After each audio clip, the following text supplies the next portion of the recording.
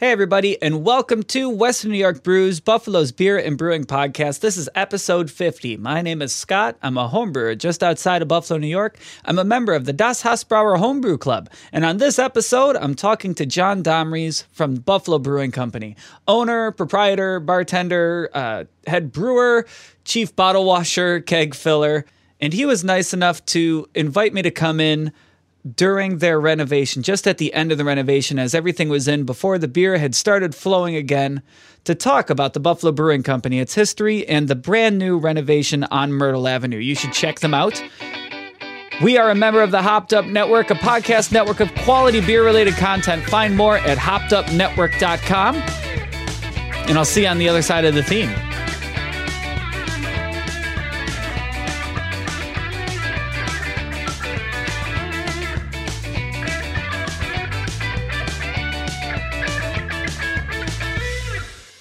All right. Once again, my name is Scott, and welcome to West New York Brews.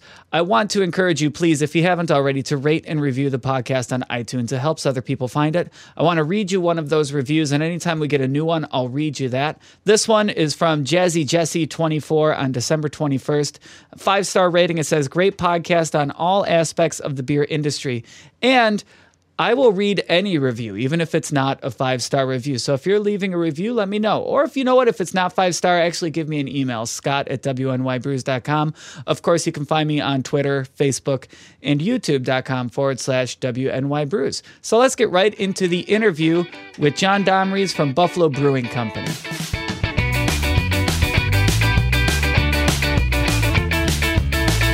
So we're standing here in the tap room. So let's take it all the way back to the beginning. I want to talk about some things in here. Like, when did you start? When did you open? So my wife and I purchased the building leap year day 2014. And it was basically a shell. Where we're standing right now was mountains of garbage and other miscellaneous items. We officially opened to our Kickstarter backers July 29th, 2016. So do you know what the building was before you bought it? I know the building's history all the way back to the beginning. So it was built as a horse foundry, so they would make horseshoes here. And if you look at the front where the garage door is, that went all the way to Myrtle Avenue, which was originally named Folsom. So the building was shortened in 63 to get it off, so that because basically it was creating a blind corner. So it was only a horseshoe foundry from we think about 1890 till about 1930. When automobiles finally really took over, and then the Listella family, Listella Bleach Company, actually, was manufacturing Italian bleach, which I never knew existed. So if you were an Italian, you couldn't buy, Weechex bleach. You had to buy no self-respecting Italian bleach. And the bleach tanks were actually because the great grandson lives right around the corner from here. Oh, cool. And the bleach tanks were pretty much from the safe to the fridge here. And they manufactured bleach. And then after that, when his... and he was actually born on the property, too. I should state that there was a house to the back and a house to the side here that the family had lived in. And he was born, actually, in the house on the Spring Street address. So that's pretty cool. And then after that, it became an automobile shop. And then when we got it, the last thing it was a collision repair place. From what I was told from the neighborhood, it was a shadier, a shadier collision repair place. But nice. There was where the fermenters are behind our taps. There was a Ford Festiva, a 1992 Ford Festiva. Nice. When you bought the place? When I bought the place, yeah, it was actually more of a pain in the ass than it was worth, because trying to find someone that would get a car out of here without a title was rather interesting. So my wife and I, with family help, we worked on the place for about a year and a half, a little longer, to get it up to where it is now. And we did most of the work ourselves, other than plumbing and electrical, and the concrete too. I'm not a concrete guy. Yeah, and it looks great in here. Yeah, I mean, I think so. When we opened in 2016. Where my office is now, that was the cooler. So a lot of people, we listened and listened and listened, and then we signed a deal with Try It last April, which really changed the nature of our business from, a mom and pop kind of little brewery to, you're the smallest production brewery in Triad's portfolio. What are you going to do about it? And Triad is like, hey, by the way, we would love more beer than 12 kegs a week. That would be fantastic. So we took a lot of feedback from our customers, no seats. And we added seats, and we moved the cooler outside. We moved a lot of things outside to kind of make this environment, I think, better, a better customer experience. Yeah. Now you have a place to sit. Now you have a place to sit at a bar. We encourage you to bring food in, pizza, wings. Chefs is right around the corner, which is great. We've seen that, and it's been nice to see the guys that have been with us from day one. And actually, I hired one of those guys that came in on our first day, and he's now a bartender. But the people that have been with us from the start, it's really cool to see how we've kind of metamorphed into this. Wow, now you're like and they say this to my face without even thinking twice, but now you're like a real brewery. You're not like a home brewery anymore. And I say, well, most home brewers don't make 2 barrels at a time, Yeah. So then the Kickstarter campaign, I don't know if I've heard of that anywhere else in Buffalo. Kickstarted yourself a brewery, kind of. Well, we copied a friend of mine, Ethan Cox. I didn't realize they crowdfunded too. Community Beer Works, that's the second most common comment from phase one was A, you don't have enough seats. B, man, this feels like if anyone from Community Beer Works is listening, I mean this with they don't a ton of love. They don't listen. Okay, if they don't listen, but this is like a nicer Community Beer Works. And I say, okay. I mean, so when Community launched in 2011, that was kind of like the eye opener for me, because I was always thinking you need to be Resurgence, Big Ditch, Flying Bison. You need to be this huge brewery. And then they're like, no, we can make really kick-ass beer on a 1.5 barrel system and survive. And not only have they survived, they've thrived. And a lot different mentality here, I think, than Community Beer Works. This is, as my wife would say, the one-man show. Right. The greatest one-man show in Buffalo. But we kickstarted, and that was intentional. It wasn't, I probably didn't need to do it, but it was something to get the community involved. And our backers are some of the best people in the world. I mean, they support us through thick and thin. They come in all the time. The ones that live here, at least, are here a lot. Yeah. And when you talk to them about, hey, why did you back us? Why are you a backer? We believed in what you were saying. We believed in your message. We believed in what you're trying to do. Sure, anyone could go get an investor and open up a big place. That'd be fine. Right. But you're doing it by yourself. You're bootstrapping this thing. You're the owner. You're actually the guy brewing. And when we opened, I ran the tasting room and brewed both full time. And now, with the demands of Triad, it's kind of changed our schedule a bit. But, we have Lane and Derek, and those guys are home brewers, which is nice because they actually will talk shop with you. And the goal going forward is to get those guys more involved in the process as well, so they can say, yeah, I helped filter this beer, I kegged this beer, I brewed a bit. Like, for Lane, I know he was over the moon about brewing his own beer here, which was cool. And I mean, as a home brewer, I remember brewing at Flying Bison for the first time, and I was like, holy shit, this is so cool. I'm making 80 barrels of beer right now, and I can't even, and I remember going home. I remember the night before, I couldn't even sleep because I was so excited. And then you really find out, man, making beer sucks this big. Like, my 5-gallon mash tun takes 4 seconds. I'm standing here on a 90-degree day hoeing out this 20-barrel mash tun, sweating my what off, and it's crazy. So, the journey here has been long, and it's been hard, and it's not over because, making beer is a very hard thing. But it's like I tell my customers all the time, I own this place 100%. And I told Triad, if there's ever an issue with a keg, I'm to blame. It's not my seller person because I'm that. It's not, if there's a problem on your invoice, that's my fault because I do that. If there's an issue with, the carbonation level, that's my fault. If there's diacetyl in the beer, that's my fault. Everything is my fault. But that's the way I want it. I don't want to. And at the end of the day, I'm the investor. I'm the owner. And I'm really proud to say that. And I'm really proud of how far we've come. And I think, for me, the best is yet to come still. That's awesome. The beers that you have up here, which ones did you start with? The Vienna Lager and the Porter are my oldest recipes. Right. Oh, and the Pale Ale. I'm sorry, the American Pale Ale. Those are my 3 oldest recipes. Okay. And then everything else, with the exception of obviously the cider, those are just kind of changing times.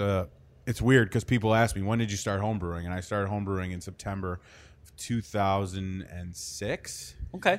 It's not that long ago. It's not that long ago in the scheme of homebrewing, but in the scheme of the American beer landscape, it's a decade ago. I mean, when I started homebrewing, IPA was nothing. I mean, it wasn't what it is today. So when I started homebrewing, my biggest influence for me was Sierra Nevada Pale Ale. I mean, that was like the beer that I could just straight up drink all day, every day. And then the other beer was the Vienna Lager or like Sam Adams Boston Lager. Those were the two big beers. Then you get excited because Sam Adams was going to roll out Oktoberfest. It's like, and Winter Lager, and those were, and Celebration, Sierra Nevada Celebration. I mean, those were beers that, I mean, I still remember going to bars and seeing 2 beers on tap, 3 beers on tap. Yeah.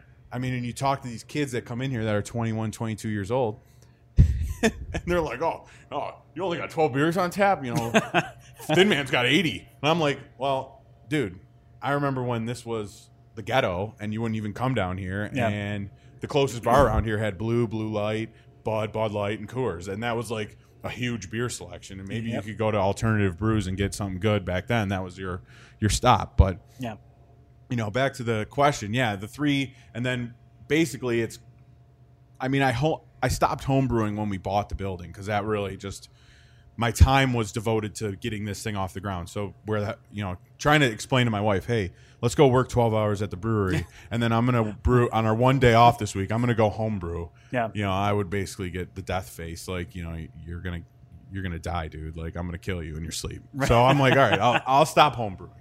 Yeah. And, but I was drinking beer that was, you know, making me want to brew these types of beers. Yeah. So, like, a lot of people find it fascinating, but while I was building this place, I was frequenting 3 spots. So G. McCarthy's was one.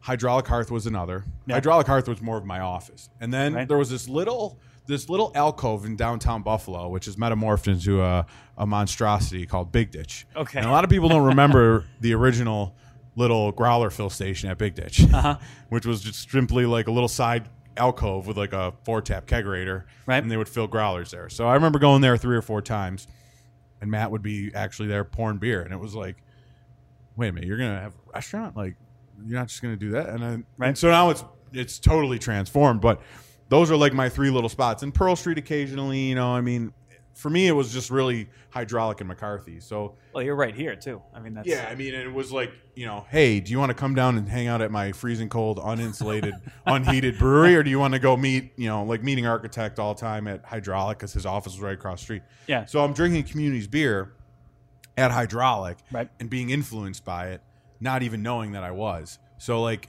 when I started brewing, I'm of German descent, so that was really the driver for me enjoying brewing.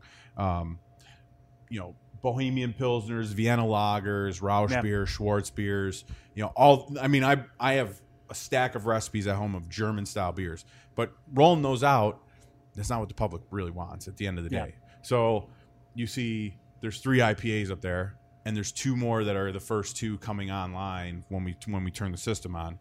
So it's driven me to this IPA. Now, when I started brewing like 10 years ago, I never even heard of a sour beer. You know, I had a sour beer, but I never even heard of it. So I'm like really a lagger in sours, and so it's starting to. And people want, Community has spoiled people because they just jam so many beers out. Yeah, and it's like, on a barrel and a half, that's fine. On a 2-barrel, it was fine, but now I'm on a 5-barrel, and it's like, holy crap! How am I going to jam all these beers out that they want you to jam out? And it's, where are you going to find time? So what we do is I do a lot of math and a lot of science to figure out, and then it takes time. 1901 IPA, that we're on batch 5 now. Yeah. The 5th variation, you know, we played with hops, we played with malt, we played with yeast. It was filtered, it was unfiltered. You know, what are we doing? And at the end of the day, you have to think, you can't think about it coming out of here. You have to think about it going 100 miles away through distribution, and how is it going to hold up there? So that's where it's a filtered West Coast IPA. That's what we landed on. At first it was a New England style. Then it went, but the hops and the malt all kind of stayed the same. It just kind of metamorphed a little bit. So, you know, it's kind of like we're still playing, but the 3 original recipes, you know, the Vienna and the Porter are unchanged. They have never changed since I homebrewed. They've stayed the same. So So then, looking around here, Are you going to talk about my first explosion? yeah, I'm curious about the explosion right above you there. So, yeah, that was a fun time. So back, It's right at the beginning, though, right? this was St. Patrick, our first St. Patrick's Day St. last Patrick's year. Day. And we brew a really kick-ass Irish Red, which will be pushed into widespread distribution this year. And I did 2 firkins for the parades because remember we had the basketball tournament here last year. Yeah. So that kind of screwed the parade. So I made 2 firkins, and I decided I tried a different method than I used to when I was a home brewer with my pin, and I put some fermenting beer in a firkin. Well, as you can see on my ceiling, there's a East Kent Golding hops that have exploded. So I went to go push the spile through, tapped it in. Oh man, this is great. All right, I'm gonna go do. I think I went in the bathroom to maybe mop the floor before we open. Right. And I walk back out, and there's a beer geyser in my tasting room. Ah. And then I go over to put the. I go to just cover it up because I'm like, oh my god, this light's getting covered. Beer's all over the place. And I go to put the spile in, so I just push the spile back in. Right. And then the tap just rockets into the brew house. And I said, oh my God, how am I going to make this happen? So I wound up getting the spile back in, and after a few hours of degassing and I think several pints that I had to drink and, an ocean of beer on the floor. You saved some of it?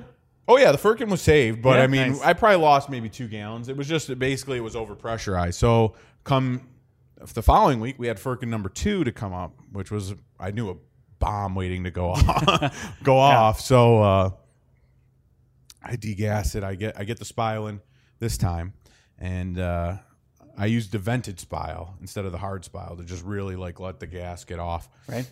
So it didn't explode that bad, but there was a group in here enjoying a flight, and all of a sudden I turn around to pour their flight, and number 2. But it wasn't as big a geyser, and the tap didn't come out, so it wasn't a huge deal. But Right. at the end of the day, lesson learned. So we did. We've done a few firkins since then. No first explosions, as I like to refer to first explosions. And that's the thing, it's trial and error, I guess. Sometimes you try something different. So I went back to my old method of just adding some priming sugar and not adding fermenting, because it was I crashed the beer for, I don't know, it was crashed for maybe 12 hours, and I pulled, just some, it wasn't, how it's not clean. It's the little cloudy, had some yeast. So I pulled it, put it in, set it in the brewery, let it come up to temp for a couple days, hopefully carbonate, and it just went way over. So the firkins after we've brought all the way down, chilled them, pulled them in, and then just added our 70 grams of priming sugar, and they're done. And we don't have any more first explosions, which thank God we don't have anymore, because that day was really not a fun day in my life. So you just expanded. Correct. Your expansion, I can see part of it, and if you'll let me, I'd love to go check out more. Yeah, we can go play. How did that go? First explosions? No, explosions, but, but similar. I noticed a scratch on one of the tanks back here. I don't know if that's how you purchased it or bringing it in. So that's our lovely factory from China that thought just bubble packaging would be enough for some very expensive fermentation equipment, which we're getting paid back for. So it's not a big deal. So yes, the fermenters are scratched. That's because they were loosely dancing, doing some twerking all the way over from Beijing. Yeah, it doesn't look too bad. It's not horrible. We've got some plans to cover up the scratches. I mean, in all honesty, I don't anticipate these fermenters being here really more than a year. Yeah, I think so. Just to step back and kind of preface the renovation. So our previous setup was pretty home brewery, I guess would be the word to call it. Air cooled fermentation chambers. Pretty similar to a little brewery out in Clarence called West Shore. Yeah. Fermentation chambers, you're wheeling basically your fermenters around in and out to try and get temperature. Very similar to what you would do with a Carboy or a Better Bottle or anything along those lines. Yeah. So last summer was one of the hottest summers on record. It sucked. It sucked for me too. We could not maintain a temperature to save our life. So we modified those fermenters and added glycol. But the glycol system was always undersized. Mm-hmm. And our fermentation temperatures were fine, but the crashing was very tough, leading us to horrible ferment or filters and just all sorts of issues. So we wound up deciding once we signed with Try It, hey, we need to get bigger. It's not a matter of if, it's a matter of when are we going to get bigger. Yeah. And we decided, the time was now. Let's, as you know, there's a new brewery opening up in Western New York. It seems like every month or every quarter. And we need to compete. And the only way you can compete is by pushing beer out into the marketplace. A fantastic quote that I use all the time from my friend Ethan Cox. Nano breweries are really just novelties. That's really all they are. Yeah. And we don't want to be a novelty. We want to be at the fingertips of the consumers. I get so pissed off when I walk into a local gas station and I see that local beer shelf with 12 Gates, Resurgence, Big Ditch, Flying Bison. Like, it drives me nuts. That's what you need to be. You need to be at the fingertips, because the percentage of people that care enough to come down to your brewery is so small, it doesn't matter. Yeah. There's so many lazy people out there that you need to be in. We're South Towns people. We never come out to the city. Yeah, or Clarence people, or Niagara Falls, or Lewiston, or wherever. And that's fine. That's a beautiful part of the beer culture that dates in Europe to centuries. Every town, every area has its own local brewery, and that's great. That's fine. My thing is that I don't want to be a novelty. And at 2 Barrels, we were a novelty. At 5, we're still kind of a novelty, but we can still push out a shitload of beer. And we never want to be the Big Ditch or the Resurgence or the Flying Bison. That's not what we're geared to do. We're a single car garage. For those of you that don't know our place, we're a single car garage. So we just want to make really good beer on a scale that we can put it in nooks and crannies of Western New York, and South Towns people can get it, North Towns people can get it.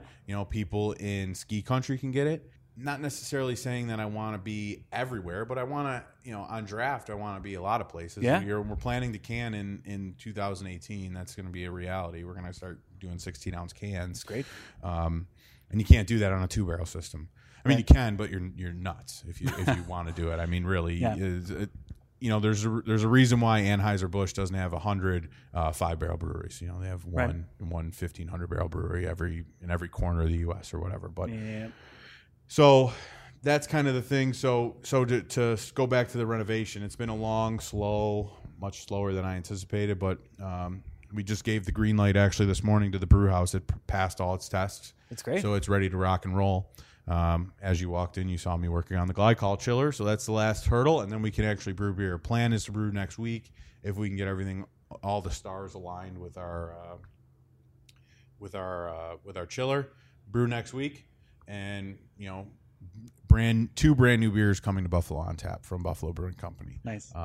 But we've now geared our brewery to be a smaller version of a professional brewery. It's no longer a home brewery. All right. A supersized home brewery. So you were saying if you could go back and talk to yourself, I don't think you'd talk yourself out of it. You said you'd talk yourself out of it. Yeah, probably right now I would, but But at least you'd tell yourself, hey, when you did this, that was a stupid decision. Do this instead. Yeah, I mean, we learned a ton of lessons from what I affectionately call phase 1, which was our 2-barrel brewery. I learned a lot of lessons about making beer commercially.